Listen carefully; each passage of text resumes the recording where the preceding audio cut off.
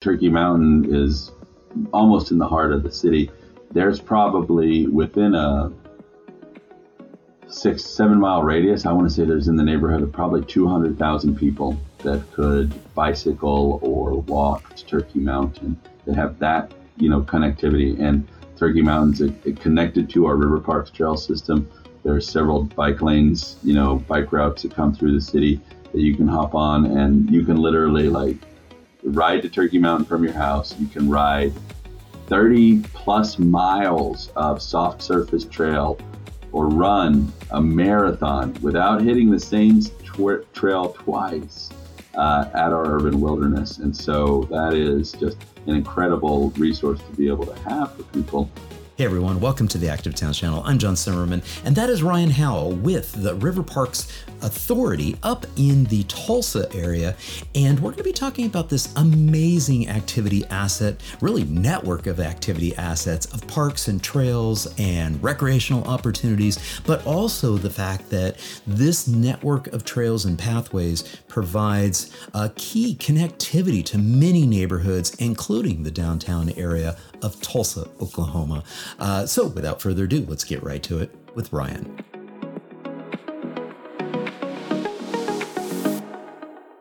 Ryan, thank you so much for joining me on the Active Towns podcast. It's a pleasure having you here.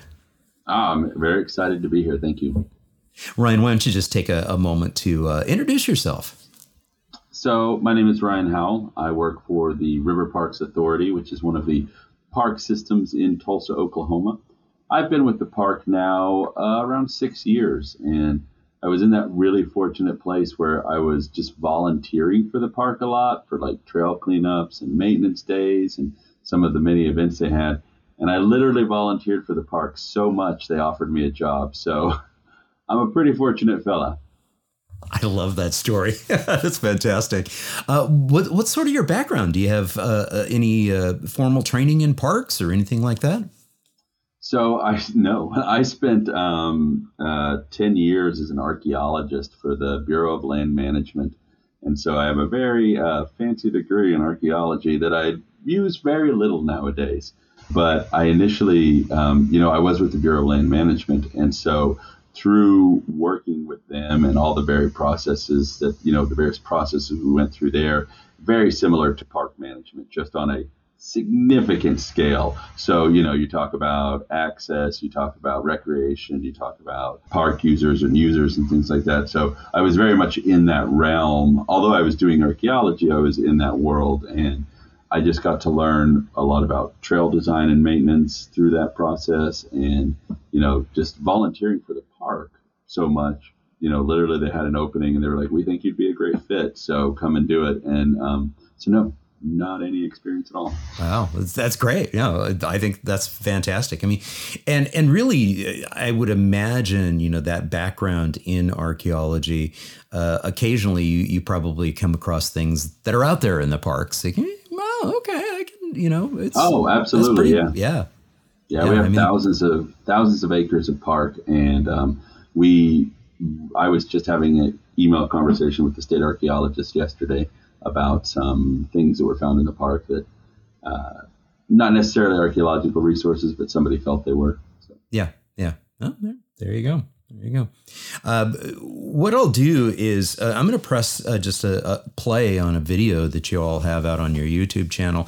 And while this is just kind of playing, why don't you introduce not only the parks, but the park itself and its relationship to the city, because I think there's some very, very specific things that we'll eventually talk about in that context. But enough of these two guys on screen here. Let's get some pretty pictures rolling. So why don't you introduce us, to the parks? You bet. So Tulsa, Oklahoma is in the northeast corner of Tulsa in the Ozark foothills, and the Arkansas River, which is an intermittent prairie stream, runs basically through the western portion of Tulsa. In the 1970s, the county of Tulsa, Oklahoma, and the city of Tulsa, Oklahoma, realized that the river was very prone to flooding, and that they knew residential development and business development would want to start moving into the river corridor. And this was a horrible idea. because if you look at a lot of other cities that develop along the river corridor, they have massive problems when it comes to flooding, millions and billions of dollars worth of destruction. So in the 1970s, Tulsa, Oklahoma had the very forward-thinking idea to not develop the corridor along the river space and instead turn it into a park. And that's how the River Parks system was born. And we're very grateful for it this day. All through pretty much most of the acres of land along the river, through the middle of the downtown area, all the way down through the suburbs, is undeveloped land, and it's green space. And so as time has progressed, we have expanded our trail system. It is a dual paved trail system that has a side for hiking, walking, running, pushing a stroller, and then it has a side for wheels. So it has your bicycles, your scooters, rollerbladers, the whole shebang. So, and we do divide it kind of differently. In various places, it kind of ebbs and flows, as you can see on the screen there. It's very well divided. But we also have numerous parks that dot along the river corridor. So a little playground, bathrooms, amenities. We have a restaurant area with a beautiful restaurant that overlooks the space. There are numerous crossings because the trail system actually is on both sides of the river. The east bank has around 12 miles of paved trail on it, and the west bank of the river has around 5 miles of the divided paved trail system on it. Fantastic. And we can see in this image here the downtown Tulsa area in the distance. And yeah, I really appreciate your comment too, that they had the foresight to not develop it. And they also had the foresight to not build a highway along it, which is what so many cities in North America ended up doing. Yeah, we do have one of our major thoroughfares. You can kind of see it to the very right of the screen, called Riverside Drive, shockingly. That does pass in some places closer to it, but for the most part, it is just an open area, and it is prone to flooding. We had a major flood in 2019 where the area that you're looking at right now was partially underwater. But when the waters receded, hey, we had maybe $2-3 million worth of damage, but imagine if that were businesses, homes, etc., you would have been talking about infinite amount of damage. Oh yeah, I mean 10x, 20x, who knows? Yeah, I mean that's insane. And I think it really is interesting how important those decisions are. I mean, you're living the legacy of decisions that were made, 50 years ago. And in some cases, in many places, including in other places in Tulsa, I'm sure you're living with the legacy of some not good decisions made 50 years ago and 60 years ago, et cetera, and navigating through that. Talk a little bit about that relationship between the built environment, the communities, and downtown Tulsa to the River Park Authority and the River Park system. And I'll actually see if we can pull up the map and get a visual on this. And I think there we go. Now we got the downtown Tulsa, kind of in focus there in the top of the screen. Walk us through that relationship of the entire system. Like you said, it does kind of pass through the downtown area and then stretches further down to the south. Yeah. So on your screen, you can see downtown Tulsa is to the very kind of top of the screen, the north end.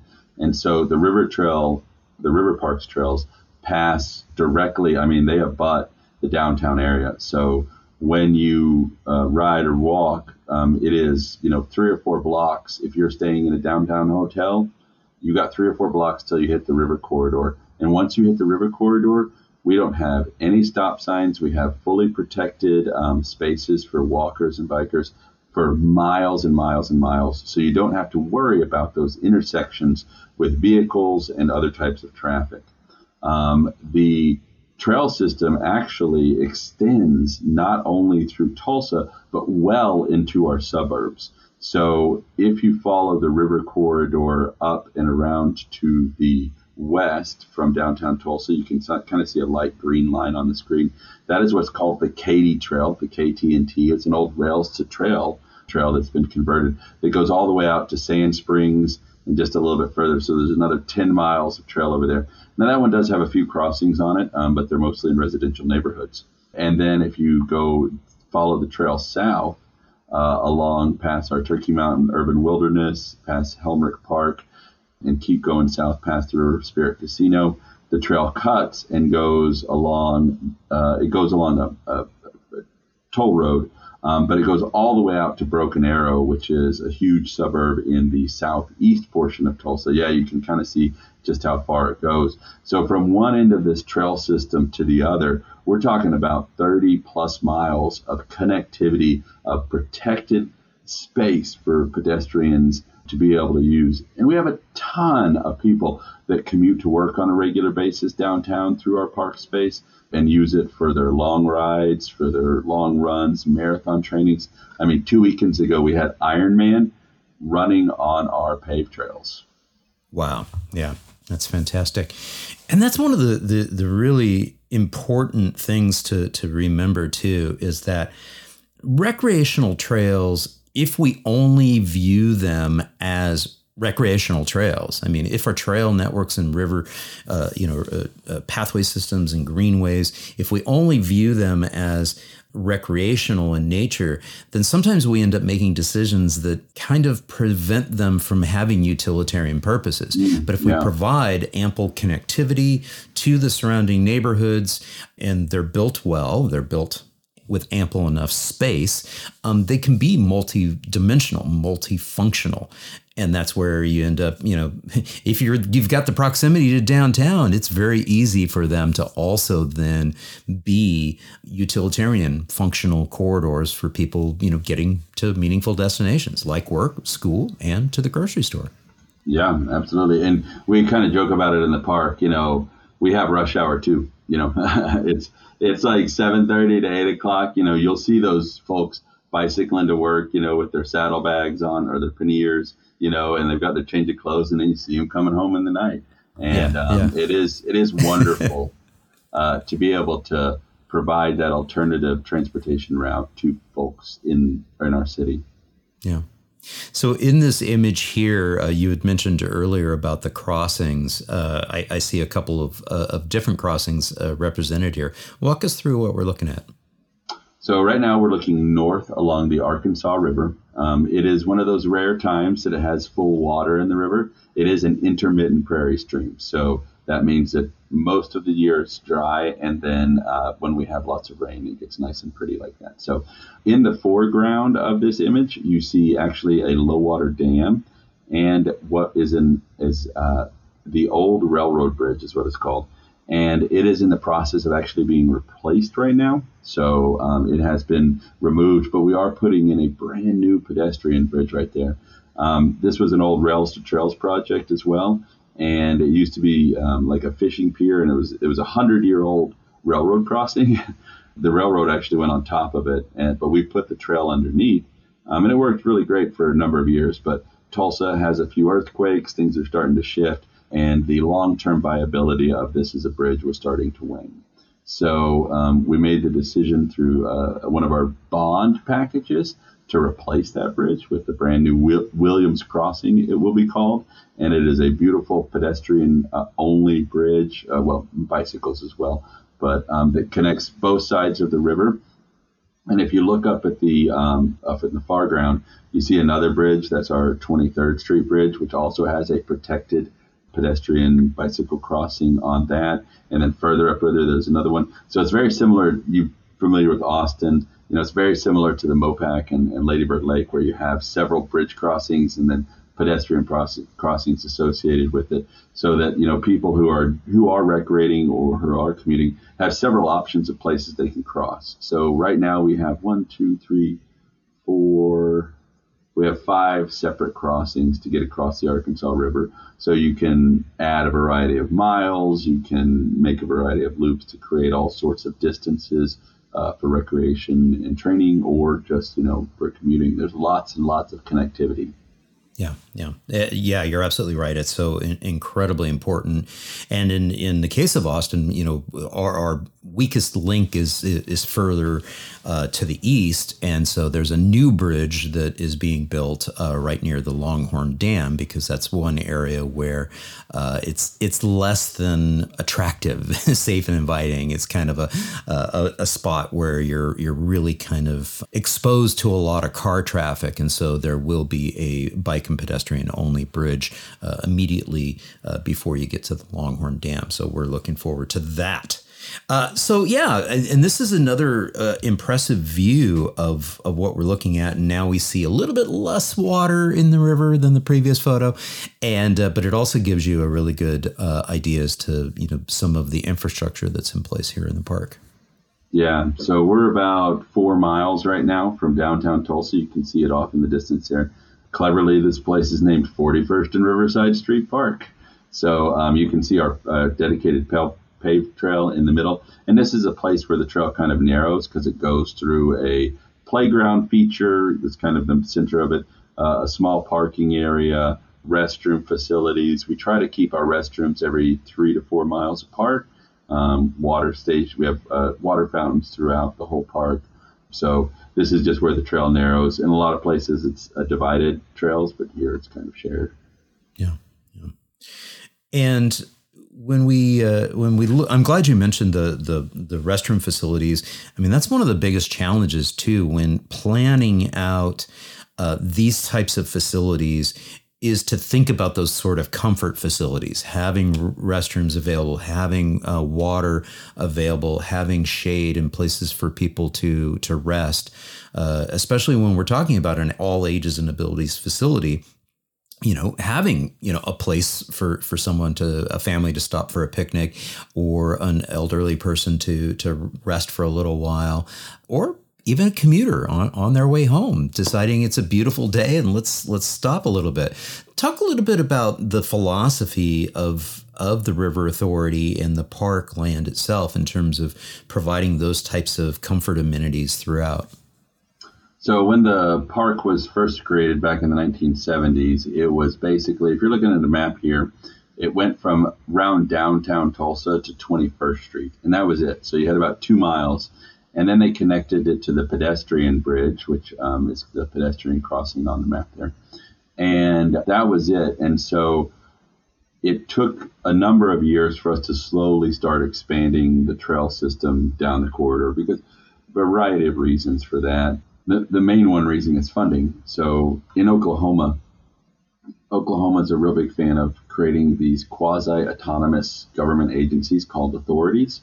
And basically it's Oklahoma saying, we want to be able to provide services, but we don't want the taxpayers to have to pay for them. So they create these authorities. In Oklahoma, we have things like the Oklahoma Turnpike Authority, our Grand River Dam Authority, which is a power authority, the Emergency Medical Services Authority, which are these, basically they're government-led institutions, but they're charged with providing their own funding. And they do that through usage fees. Now, we're a park, so we can't really do usage fees. We're a free amenity. So a vast majority of our development, we've probably developed around $420 million worth of park space, adding amenities, things like that, in our 40-year history, almost 50 now.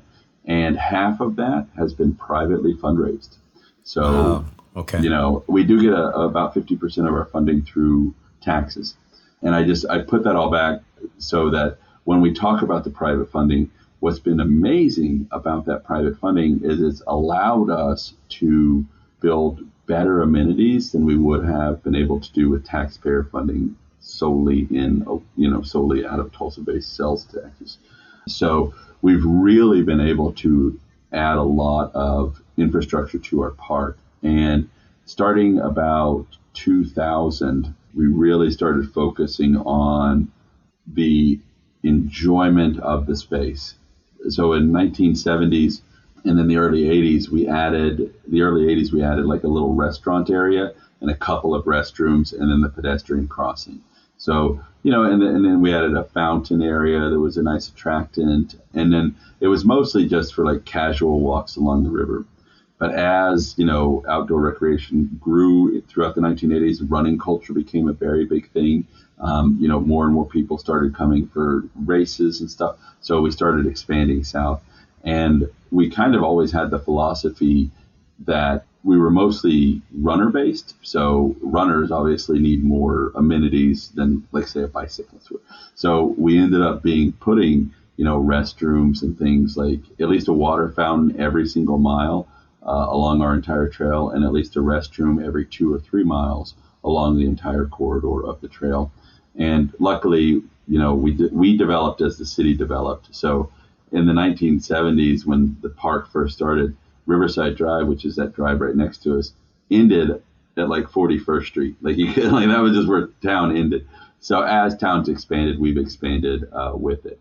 And we've been very fortunate enough to be able to do that. In the early 2000s, we got some very big grants to be able to do the dual trail system. So previously, it was mostly just like kind of a wide sidewalk. And then we were able to reinvent the whole trail system with the dual trail system. And every quarter of a mile, at least, there's a sitting area or a water fountain or a restroom or something along those lines, so that, a nice shaded sitting area, trash can. And then we also installed lighting in the entire park system as well. So our park from 11th Street all the way down to 96th Street, and then on the East Bank, is fully lit at night up until around 11:30 when we shut the lights off because it's curfew. But we have that amenity as well because, it gets real hot in here in the summer. So a lot of users come out after dark when it's cooler. A lot of them go in the morning when it's cool. So having that lighting is great for safety and security. And so we've just been in a very fortunate position with the grant funding to be able to be forward thinking like that and to anticipate these things. We've been lucky a lot too. Yeah. It kind of reminds me too that there's no one way to go about this, because oftentimes when you hear about, it's a river park and, it's part of the city, and you just imagine, this is Parks and Rec, program. But oh no, this is not a Parks and Rec. You guys are clearly having to do a fair amount of fundraising, I guess. And obviously you opened us up by talking about the fact that you were a volunteer. Yeah. And I will say too that, like our parks department manages 140 something parks, like the city of Tulsa Parks Department manages 140 parks. They have a staff of 200 plus individuals. The river park staff, we manage around 1,000 acres of land plus, I want to say, 30 miles of paved trail. We have 12 people on staff for our entire system. So we are, because we're like a quasi-autonomous government agency, we don't have to deal with as much red tape. And because we deal with a lot of private dollars that are funding these developments, we're really able to capitalize on that and just go straight to building or straight to repairs versus a lot of the going through the lowest bidder and doing all those things, which kind of, clog up with red tape the process. So I love that. I mean, that's, at some point in time, you really need to have that ability to this is the right thing to do. We've got the funding to do it. Let's just get this done. This is an interesting perspective. Is this photoshopped, or is this the relationship of the trail in the downtown area? Yeah. So you're looking right now, you're actually on the western bank of the Arkansas River, and it's one of our parks called the River West Festival Park. River West Festival Park is about a 14-acre open green space that literally has that view of downtown. And that's where we're able to put a lot of our large events, because that's one of our main fundraising revenues is putting on large events. For instance, we actually here in Tulsa, Oklahoma, put on one of the largest Oktoberfest celebrations in the nation. Yeah, in the nation. So it's usually it's a 5-day event. It's usually around 100,000 people attend. It takes over the whole space. We build tents the size of football fields. We sell thousands of kegs of beer, and it's a major fundraiser for us. Fantastic. Yeah, that's great. And the Oktoberfest is actually in October, or is it towards the end of September? Ours is in October. It's usually the In third October. weekend in October, corresponding with usually a fall break with kids because, we have carnivals and all sorts of family-friendly games and events and things like that. We have a wiener dog race at that event, which is really popular. The typical stuff you have at Oktoberfest. Like this, it's one of the city's, it's constantly rated the city's favorite festival. Everybody, pretty much everybody in Tulsa, Oklahoma, fun fact, owns lederhosen. Okay. And they wear it. It's great. I mean, we're all.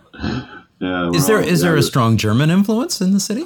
Yeah, we have a large German American society. Very active, and that's kind of where a lot of that stuff came from. But yeah, this view is, you're in our park system, and actually we have one of our favorite events between Labor Day and between Memorial Day and Labor Day is called the Wednesday Night Ride, and that's like a critical mass kind of ride where this park has about 400 parking spaces filled up with bicyclists who all meet at this park, and then they launch different rides out there. They all get into groups, but they all go out on Wednesday night and ride. But I mean, it's really cool to be the space that everybody comes to ride. And then a lot of riders, they just live across the neighborhood, live across the road, they'll ride over, meet up with everybody, go for a 20, 30-mile ride, come back, have a hangout, do all that stuff like that. And it's really great. And it's been going on. That Wednesday night ride has been going on for like 15 or 20 years, if not longer. Jeez, I'm going to have to get up that way for Oktoberfest and do a Wednesday night ride. No, it's a lot of fun. And obviously, what's absolutely essential for our cities is to be able to provide places that, where you can get a little bit of nature, you can get some great, sunsets like this. And you just, it's so incredibly important. It's refreshing to the soul to be able to do that. You mentioned the runners and the fact that you recently had some running events along the line here. Runners also tend to like unpaved surfaces. Are there any unpaved surfaces where the runners can run along? It's natural surfaces? There's two main spaces, but we did along several stretches of our paved trail do a side chat lane. It's about a foot wide lawn, and I don't know if we have any images of it here, but it's about a foot wide gravel, and that's really good. It's not contiguous. Most of our runners, if they want to hit gravel trails, goes to our 600-acre Turkey Mountain Urban Wilderness, which we're going to talk about extensively here in a little bit. That's where a lot of our runners end up going that want to hit the gravel trails. So and of course, this image is really exemplifying the fact that yes, the majority of it is in fact paved, and you had made the point that you took that extra step of when you were able to raise the money to be able to separate the pedestrian realm from the biking realm, so that it wasn't just a shared use path. Not that there's anything wrong with shared use paths, but at a certain level, once you get to a certain number of people and participants, the shared use paths, start becoming problematic. And so if you have the ability to separate them, all the better. Yeah. Our park users really appreciate that because, I've been down there in Austin around Lady Bird Lake on the gravel trails, which I love. But, like Saturday morning at 9:00, it's pretty packed. I know better too. It's like when I know it's a beautiful day and I'm riding my bike from my neighborhood to the grocery store, I have the option. I can be on a quiet street where I'm sharing space with cars, or I can go out onto the trail, the Butler Hike and Bike Trail, which is a natural surface trail, and share space with all the other people walking their dogs and running and people biking. And I know that if it's a busy day, if it's a beautiful day and it's going to be crowded, then I'll take the quieter street where I share space with cars instead of on the trail, just because it's only 24 feet wide, and there's so many hundreds of people that I would be passing. So, and I love this photo too, because this is exemplifying the fact that you are going through this linear park land. And so there's lots of opportunity for recreation, lots of opportunity for hanging a hammock and relaxing and having fun with friends. Yeah, this was a really cool idea that actually one of our park users brought to us. And they had seen this kind of Stonehenge type feature. It's just, spoke wheel of telephone poles in the ground that, you designate as a hammock hang-up area, and, people love it. And we're actually thinking about building more of these just because it's right next to the trail. People can walk, a few hundred yards from a parking space, get to it. It's nice shade. It's fully shaded there. We see people all the time just hanging out in their hammocks, because we found that hammock users, they'll oftentimes they'll see like a sapling and they'll be like, that'll hold me, Yeah. And No. no, we're like, please don't, Yeah. that we just put that tree in. So if you couldn't hang that, yeah. Yeah. And then we do have one area that is a splash pad. This is again that 41st Street area that we looked at before, which is a nice splash pad area that was again fully privately funded through our partners at Quick Trip gas stations, and so they paid for a lot of these things. So this is a 100% privately donated amenity that we have. Fantastic. And down in that area, the southern area, the 41st Street and on, who's, from the neighborhood there, who's really coming in to that area in terms of like the neighborhoods and the communities in that area? Yeah, so Tulsa kind of linearly there's downtown Tulsa. Along the River Parks corridor, there's an area called Maple Ridge, which is the old historic homes, that were all the old rich gasmen, and that is directly connected to the River Park system. And then as you go further south, you get into an area called Brookside, which is a nice area. It's near the Gathering Place, which is our huge world-class free park.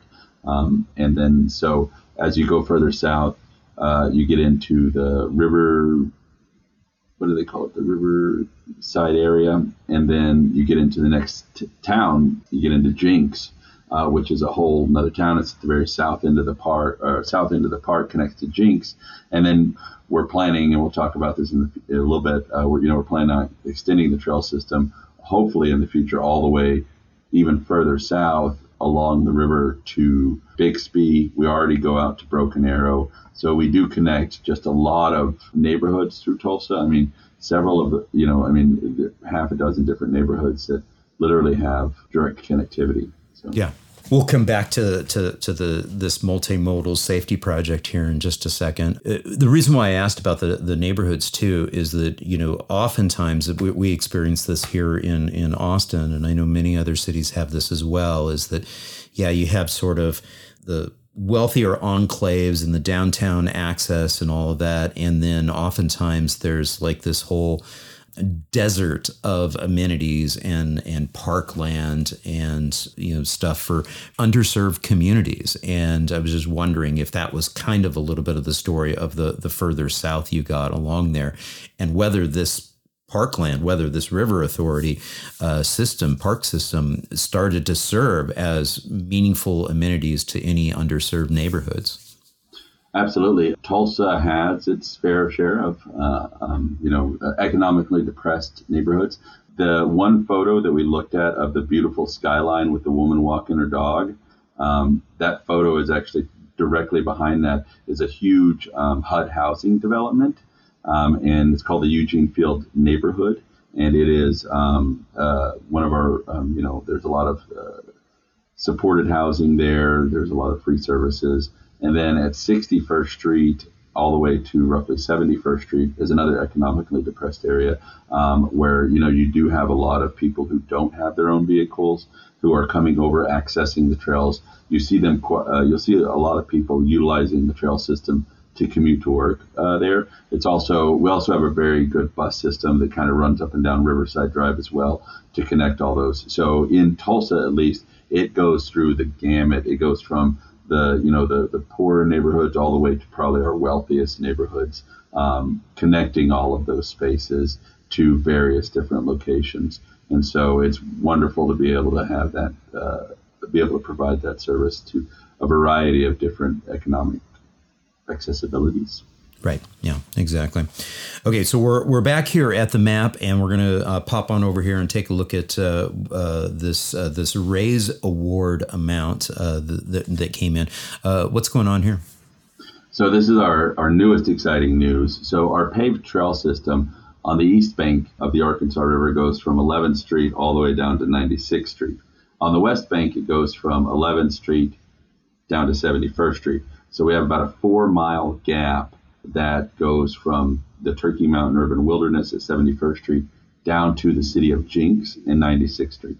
And so we have an organization here in Northeast Oklahoma called the Intercouncil National INCOG.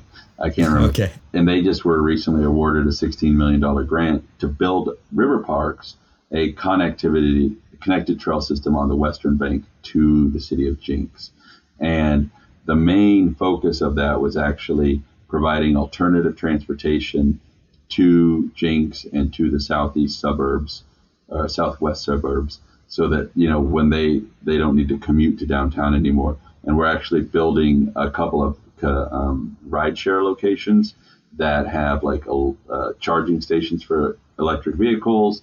They'll have comfort facilities, and then they'll have direct connectivity to the trail. So people who are in South Tulsa can, if they need to, they can drive, they can park, they can charge their EV vehicle, they bicycle to work, or while they, recreate. And so we're very excited about that coming through. And that was a huge Department of Transportation grant that we were recently awarded. And so that'll be that's an example of how, we kind of, as river parks, function. We go after these large grants where it's not on the burden of our local taxpayers. We go after Department of Transportation grant, private dollars, to try and build these amenities. And we were very fortunate enough to have received that. So. Fantastic. That's great. And then when we take a look here at Turkey Mountain, this is an opportunity, I think, to really create a fantastic recreation opportunity. Is that correct? It is. So Turkey Mountain Urban Wilderness was one of the original parks for the River Parks Foundation. We got it in about 1978. We got about 100 acres of green space in 1978. We didn't think of anything. We didn't think of any better term, so we called it an urban wilderness, whatever that means. You and Austin, you guys have got tons of little pocket parks where you're just leave it green space, let people have some trails back there, whatever they want. But in Tulsa, it was a little bit different. And so Turkey Mountain, over the years, as the city has developed around it, has remained this isolated island of green space. And it is a true green space as far as there are no paved roads, that go through it. There are no facilities. It is just woods, right? And it's 600 acres of that. And here recently, in the last few years, through some bond initiatives, we were able to acquire all of that land as parkland. And so when we did acquire all of the 600 acres as parkland, we started with development of a master plan for how we wanted to manage that green space. And so here is an image of kind of the Turkey Mountain Urban Wilderness as it exists today. At the top image, you're looking at the green spaces, the wilderness. You can see how the city surrounds it.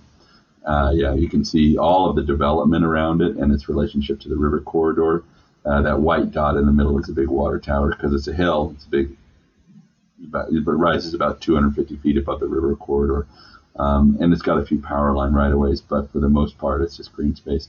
This is the 71st Street Bridge in the foreground, and then Highway 44, roughly 51st Street, in the middle of the screen, and you can see downtown Tulsa off in the distance. So it's very unique, not unique, but it's very uncommon to find 600 acres of contiguous green space, literally 5 miles from a major urban center. And so Tulsa is very fortunate enough to have this green space. And so when we went through our master plan development of how we wanted to continue to maintain this as a wild space, as a green space, as a recreation space, if you'll scroll to the bottom, we envisioned a space that had a lot more connectivity, an improved soft surface trail system, connectivity to other parks that are nearby, new access points with potential bridges, and better systems of connecting to our paved trails. So that's kind of what that image is kind of overlaying, is a lot more pedestrian friendly things. And, one of the things that they realized too, mountain biking has been growing in popularity here in the last decade or so. And our proximity to Bentonville, Arkansas, which is kind of just going to say that the current mecca of mountain biking. we're literally 2 hours from it, and so we made a conscious decision to add more mountain bike kind of amenities and features to our trail system, where it was like the current state of the trail system at Turkey Mountain it was never properly built. It was just social trails that went wherever they wanted to, so they were incredibly eroded. They had zero accessibility. Like, if you had any mobility issues at all, you weren't going on the trails at Turkey Mountain, period. Like, you couldn't access them. And so, and to be clear for those who are listening to this and who are watching this, is that when we talk about accessibility for mountain bike trails and bike parks like this, we literally are talking about, people with disabilities being able to use adaptive cycles. And so it is important to when you're developing these sorts of recreational trails and facilities, even when they're single track, even when they're mountain biking trails like this, you're keeping that in mind so that it really truly becomes an activity asset for all ages and abilities.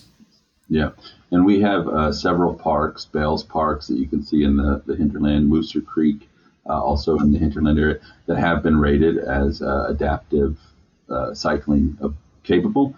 So they're very cool, and we're in the process of building those trails at Turkey Mountain. We don't have the ratings yet, but we will have those for our adaptive cyclists. But what we're doing is we're doing a combination of mixed use trails, so shared use, multi-use trails for our hikers and our bikers and our runners. And then we are building several downhill mountain bike only, fun, jumpy jumps for the mountain bikes. And so we've actually, we'll talk about it in a second, but we've actually just completed 2 of the largest downhill mountain bike only trails in the state of Oklahoma at Turkey Mountain. Fantastic. That's great. Yeah. It's so incredibly important and special to be able to have easy access, to a community, to a neighborhood, to a downtown area, to be able to jump on your bike and be able to ride directly to a park, be able to ride directly to a recreational facility such as this.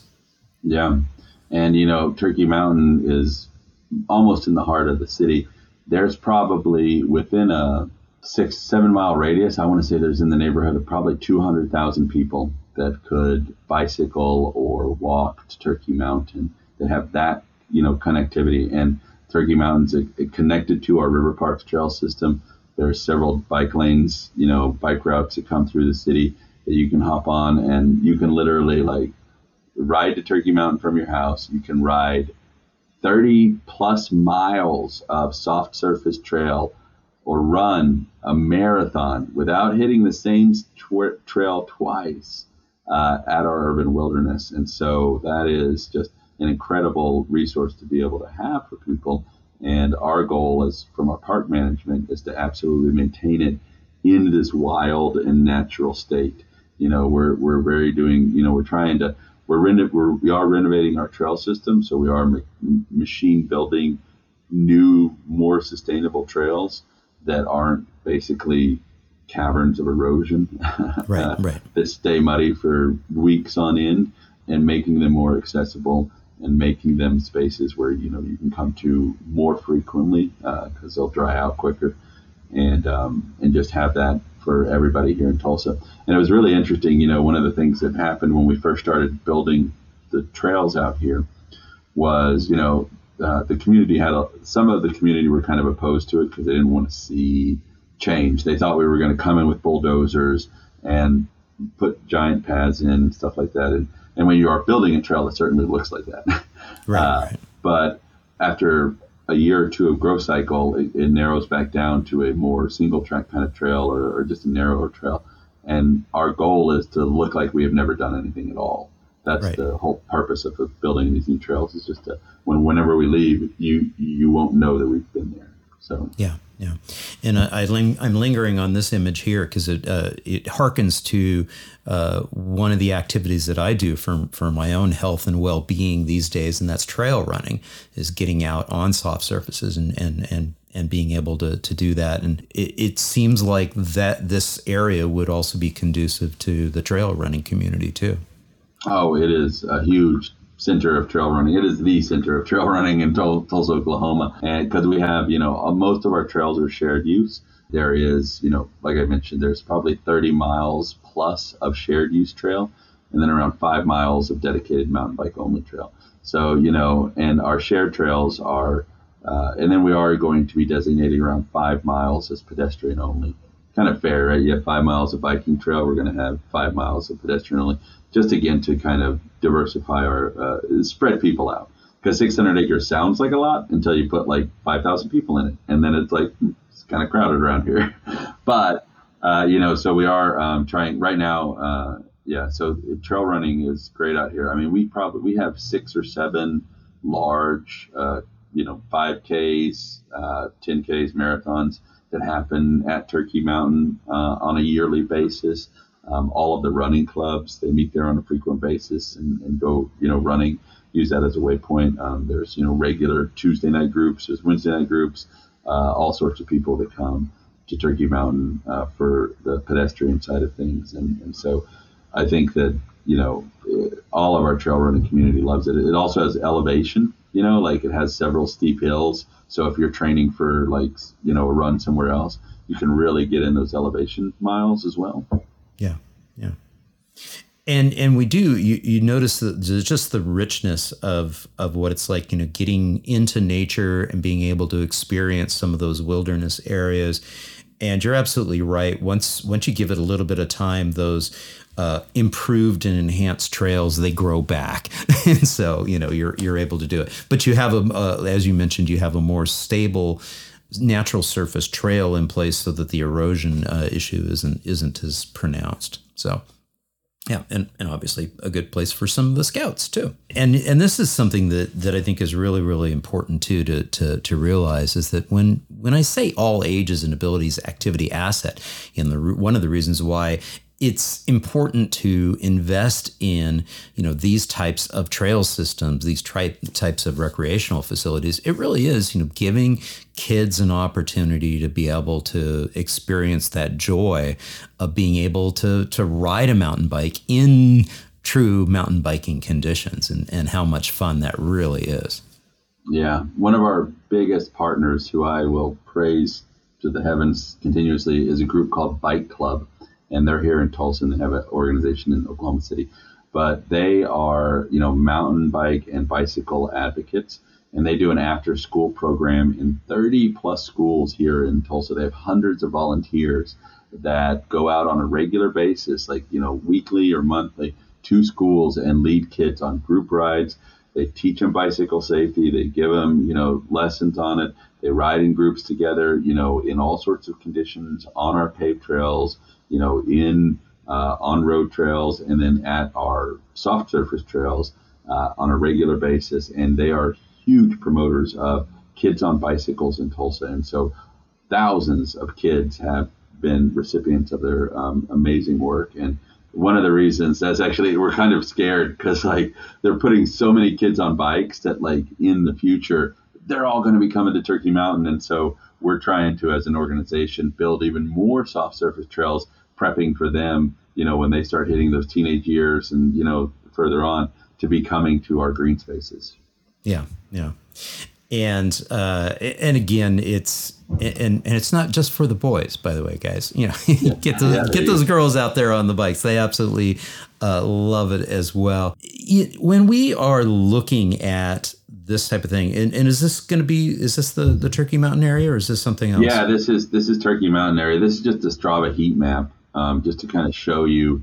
Strava heat maps are always fun to look at. The two bright lines, that dark line in the middle is the Arkansas River, and then the really hot lines along the center, that's our paved trail system. Sure, right? Sure. If you look at how hot that is compared to the Turkey Mountain, there are several trails at Turkey Mountain which are heavily, heavily used, almost as much as our paved trail system. Now, on this Strava heat map, this is actually our old trail system. And so those are trails that are all pretty badly eroded. They have very minimal accessibility.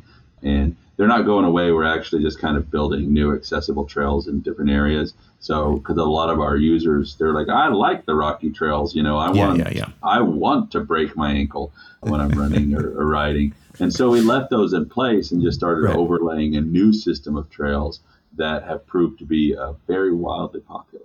Yeah. And there we can see the existing and proposed. Yeah, and so we're just looking at some of the spaces, and we're talking about access. And so what we're going to try to do too is, all of those aren't necessarily parking areas; they're more just like access points. But right now we have two parking lots, and so we're trying to expand the areas of access so that right now you have 600 acres, you have two parking lots.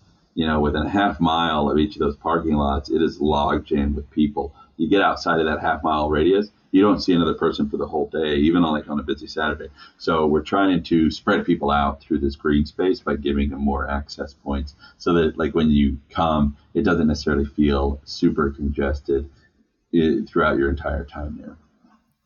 And pro tip, folks, it's an easy ride to get there.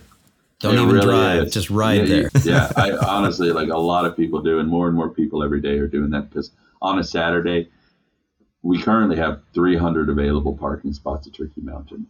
And on a nice Saturday, you're waiting 10, 15 minutes for a free spot to open up. So we highly encourage people to bicycle or walk over from the neighborhoods. I mean, it is easy to get to. People think, I don't want to walk 1 mile. I'm going to go for a 5 mile, 10 mile hike at Turkey Mountain. What's one more mile? Yeah, exactly. And I think that's interesting too, because when we look at this particular image here, we're looking at bridging across an expanded site, and we're looking at this Bales Bridge connectivity. Mm-hmm. Is that kind of what you're talking about here? Is some expanded access? Yeah, so expanded access at Bales Park. There's right underneath that is a major highway called Highway 75. That it splits Turkey Mountain from another 200 acres of park that are three separate parks, but we call them the hinterlands. But it's Bales Park, Bluebell Park, and Mooser Creek Greenway. But they're all connected, and we're trying to connect better Turkey Mountain to those green spaces so that we can make Turkey Mountain an 800 acre kind of connected space versus a 600 area connected space. So. Yeah. And you can see the development, around there, and the neighborhoods and the communities that feed, can be, fed by this. And so all the more reason to be able to have that connectivity, to be able to have the ability for somebody to, be able to ride their bike and be able to hit all of these areas and not have to feel compelled to have to drive. Yeah. So, as we were talking about, the areas of Tulsa that might not have, the rich neighborhoods, the poor neighborhoods, the area there around Bales Park is a qualified census tract neighborhood. So again, it's HUD housing, and when we are able to improve that connectivity, a lot of those folks, will be able to get to the green space a lot easier. Because right now you have to kind of cross a narrow old bridge that's pretty scary. It doesn't have any sidewalks on it or anything. The city's replacing that bridge here in the near future with 8-foot wide sidewalks, bike lanes that'll be able to connect. So then connect to the Bales Park and the further hinterland. So we're trying to get all these things connected to just make it even more wonderful space. Yeah. Good stuff. Yeah. And then this is just a quick shot looking at a few ideas that we're doing, but Turkey Mountain as a green space is actually unfortunately, it looks really pretty, but our Oklahoma Forestry Service and our ecologists tell us it's a pretty unhealthy forest because it's choked with invasive species. Right. So we've been working on, for the last year, trying to restore the habitat as well out there more to its natural state. So what did it look like about 100 years ago is what we're shooting for before, manifest destiny and build fences and graze cattle. So we're trying to revert that 100% canopy back to some open prairie savanna, some open mixed forest. They call it the cross timbers region. And so this is kind of like a savanna where you have like a clump of trees, a grassy area, a clump of trees. So we're trying to restore a lot of the areas of Turkey Mountain back to them. We have introduced prescribed burning. We just did a prescribed burn about 2 months ago on a small 15-acre project, but we still got it done, which we're very excited about, because it's like we're in the middle of the city and we're lighting a mountain on fire, a very small portion. But we're also working with the Oklahoma Forestry Services. They've been partnering with us to help knock back a bunch of invasive species through mechanical removal and things like that, and then the prescribed fire. And so far, between mechanical removal and prescribed fire, we've been able to treat around 150 acres of the 600-acre green space for invasive species. Now, we've got a lot of work to do ahead of us, but Sure. It is part of an overall arching plan for this green space. Yeah. And I love that integration of you're working on creating, a recreation area, people-oriented space in there, but you're also trying to, rectify some of those things that kind of went awry with an invasive species, really kind of choking off and kind of changing, like you said, what used to be there 100 years ago, 200 years ago. So yeah, that's I think a really important aspect of it, and more, of the different loops and all the downhill courses and all that good stuff. When do you anticipate being completely done? So right now we have funding through 2025. So that will be when we'll be done. And so our goal is to build around 25 miles of multi-use bi-directional shared trail, right, and then also build around 5 to 7 miles of downhill mountain bike single direction flow trail for those folks. And then these images, what you were just describing in terms of, that process of trying to get those invasive plants out of there, we kind of see, what it looks like in year 1. You've got your prescribed burn here, and then you go through year 5, and you're still kind of working on that, and you're starting to really deal with that understory, kind of stuff, and trying to create a healthier savanna-like experience and savanna and prairie. Mm-hmm. And so hopefully, keeping our fingers crossed if everything goes as planned, in 10 years, you're going to be, looking like a much more restored savanna prairie environment, ecology, and you can see that your native oaks are going to be much happier too, because they're not going to be as choked. Yeah. One of the things we found out through this process, when we were dealing with the master plan was, Oklahoma Forestry Service came out. We had a dendrochronologist came out, date the trees. We have several trees that date all the way back to 1775, so the birth of the United States. But they were telling us we have so many invasive species right now at Turkey Mountain that are native oaks. There's actually not many of them being reborn. And so what's going to happen over time is as those oaks die off, they're going to be replaced by privet, Chinese privet, and winged elm and things like that, which are all these like short, scrubby, ugly looking brush trees.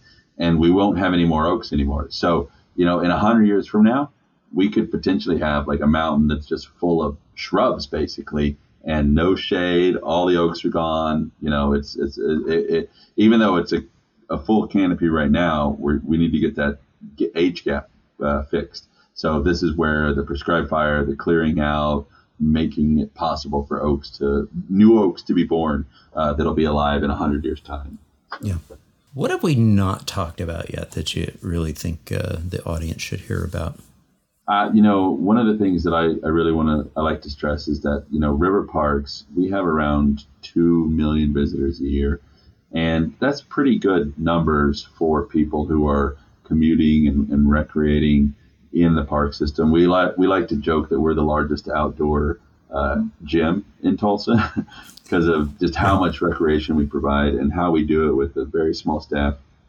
And Turkey Mountain is a space that, is so unique to urban centers, and we see around 250,000 visitors a year at Turkey Mountain. So, 250,000 people, not just from Tulsa, but regionally. Those mountain bikers that are going to Bentonville, they stop in Tulsa now for a day to explore our space. They spend dollar bills in our hotels and our restaurants, and so economically, we are mindful of the fact that these private dollars are helping actually the public out in more ways than just providing a recreation space. We're actually benefiting the economy. So yeah. And I have up on screen here the volunteer tab. Talk a little bit about how you are trying to engage with the public and encourage volunteerism. And obviously that was your history. You were a volunteer. Yeah, I was. Yeah. So we have volunteer opportunities at all of our major events, Oktoberfest, 4th of July, all of our fundraising events. We always, it's a fundraising event. So the less we can spend on staffing is the more dollar bills that we can put back into literally, and I'm not joking, literally keeping the lights on, mowing the grass in our green space. And so those funds directly go to those things. Yeah, that's awesome, though. So plenty of opportunities to volunteer, especially for those events. I know in our local Shoal Creek Conservancy, sometimes volunteers are helping with some of the invasive species removal. Do you have opportunities for that and like trail buildings or trail maintenance as well? We sure do. So we actually because Turkey Mountain's become such a popular place, we actually started the Turkey Mountain Trail Team, which is a new volunteer opportunity where it's an adopted trail program. And so you sign up for that program. We go through some trainings. We actually teach you basic trail maintenance, so how to nick drains, how to repair erosion, how to properly trim back the trails so that you're not actually doing more harm than good. And then we have massive work days where we do invasive species removal, cutting and treating privet. We do trail building and trail repair days with that. So, right now we have around 150 volunteers who have signed up for that Adopt a Trail program. So we are very fortunate enough to be able to have that. And it takes a ton of people to be able to maintain these trails. Whereas before, it was kind of all, for 40 years, Turkey Mountain was it was a river parks land, but we didn't have any funding or resources to dedicate to the trails. Right. We built parking lots. We provided restrooms. We took out the trash. We put lighting. But for the actual soft surface trails, we did nothing. And it was all just a ragtag group of kids out there with shovels, building jumps, or, volunteers repairing things. But finally, we've been able to do a huge philanthropic fundraising effort. So in the past year and a half, 2 years, we've raised around $12 million between our public dollars from bonded packages and then around $6 million in private donations that we're able to directly put back into Turkey Mountain and build these trails. And so having volunteers come out of the woodwork literally has been a wonderful thing, because right now there's only one person whose job is Turkey Mountain, and that's me. That's it. Yeah. There's not a staff of hundreds, And it's 30 miles of trail. And so we literally couldn't do this without our volunteers. So. There it is. There's the call for volunteers, folks. If you are in the area. Always, yes. I'll always take free labor. Yeah. Fantastic. Ryan Howell, it has been such an absolute joy and pleasure having you on the Active Towns podcast. Thank you so much. This has been wonderful, and I appreciate the ability to shed some light on the Tulsa, Oklahoma community, and hopefully it'll encourage a few of you to swing on by. Hey, thank you all so much for tuning in. Hope you enjoyed this episode with Ryan Howell with the River Parks Authority in Tulsa, Oklahoma. And if you did, please give it a thumbs up, leave a comment down below, and share it with a friend. And if you haven't done so already, be honored to have you subscribe to the Active Towns channel. Just click on that subscription button down below. And if you are enjoying this content, please consider supporting my efforts by becoming an Active Towns ambassador via Patreon, Buy Me a Coffee, making a contribution to the nonprofit, buying something from the Active Towns store. It all adds up and is much appreciated. Well, until next time, this is John signing off by wishing you much activity, health, and happiness. Cheers. And again, sending a huge thank you out to all my Active Towns ambassadors supporting the channel on Patreon, Buy Me a Coffee, YouTube Super Thanks, as well as making contributions to the nonprofit and purchasing things from the Active Towns store. Every little bit adds up and it's much appreciated. Thank you all so much.